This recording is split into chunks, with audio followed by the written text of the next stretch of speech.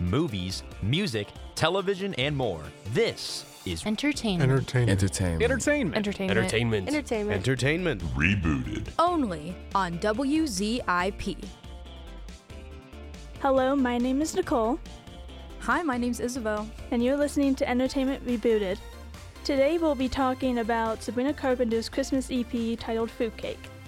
Yes, the EP was released November 17th, and we're super excited to talk about it. There is 6 songs on the EP. The first song is titled A Nonsense Christmas. What do you think about it? Now, I'm not a huge Sabrina Carpenter fan right out of the gate. It's not that I don't like her, I'm just not super familiar with her stuff. But I immediately recognized this as a reference to her song, Nonsense, right? Yeah. And it's kind of fun to have a Christmas edition of a song. I like that about it. I thought her vocals were good. I thought her mixing was good. The song was funny. It had a lot of puns. Like, the lyrics were funny. It's probably not a song I would listen to, like, go out of my way to listen to, but I could appreciate it and understand, like, it's fun, it's interesting. It is not a song that I would put on for your family for Christmas, though. Yeah, me either. What did you think about it? I really liked it. I like it that it was like a Christmas spin on her other song. Yeah. And that it's a perfect holiday remix to, like, the other song. Yeah, it is. It does integrate a lot of, like, fun Christmassy holiday type things, which was cool. Yeah. The next song was Buy Me Presents. What did you think about it? I really loved it. It's one of my favorites. It gives me a lot of nostalgic Christmas vibes from, like, other songs, like, growing up. Yeah. I kind of felt the same way. I was listening to it, and I was trying to pinpoint, like, what song does this remind me of? And I was thinking of that Waitress song, the Merry Christmas, but I think I'll skip this one this year. Oh. Like that song. But it sort of had, like, an 80s-inspired instrumental to it, which I thought was fun. Another song that you probably shouldn't play for the family, not a family-friendly Christmas song, but a fun Christmas song nonetheless. I love the instrumentals in it especially. Very Santa Babies vibes, if you. That's what I was thinking of too. Yeah, Yeah, that song. So it was very cool. It was more of a, like, quote unquote traditional Christmas song than a nonsense Christmas. Yeah. I thought it was very fun. I agree. So the next song is Santa Doesn't Know You Like I Do. And I really like this song because who doesn't love a good Christmas, like, love song? Yeah. Type of deal. And one of my favorite lines from this song is, "He won't bring you somebody that loves you more than me." And I just really like how she, like, sung that song. Yeah. Because it really shows, like, her vocals. Yeah, that's something I wanted to say. Every song on this EP, I thought her vocals were really great. She's got a beautiful voice. Sometimes the lyrics, I was kind of like, but that's just me.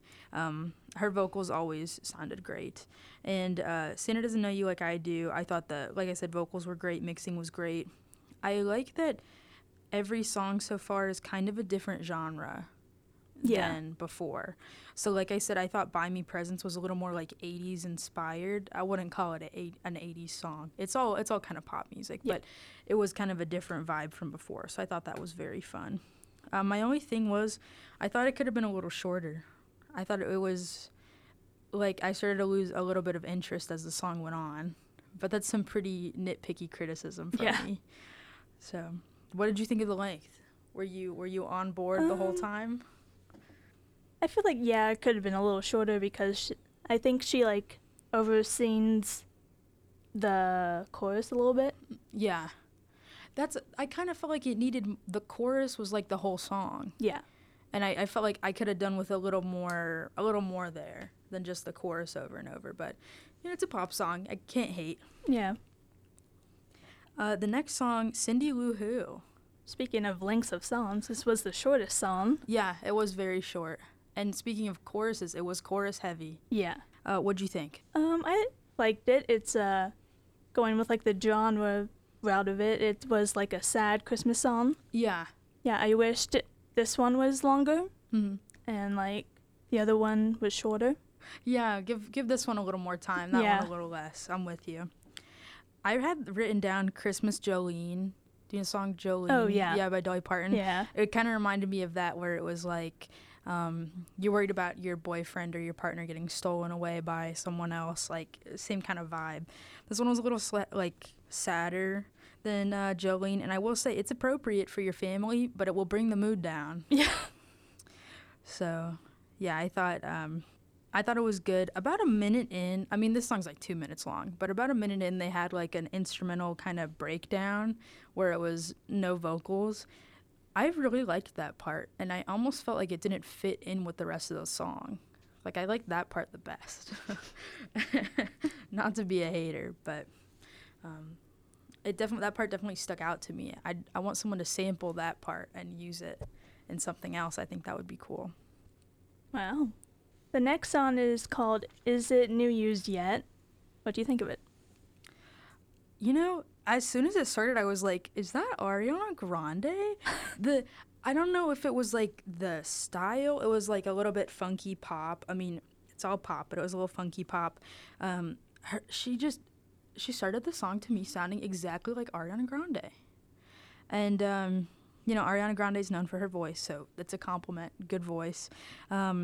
Another inappropriate song, don't play it for the family, but I thought it was super fun.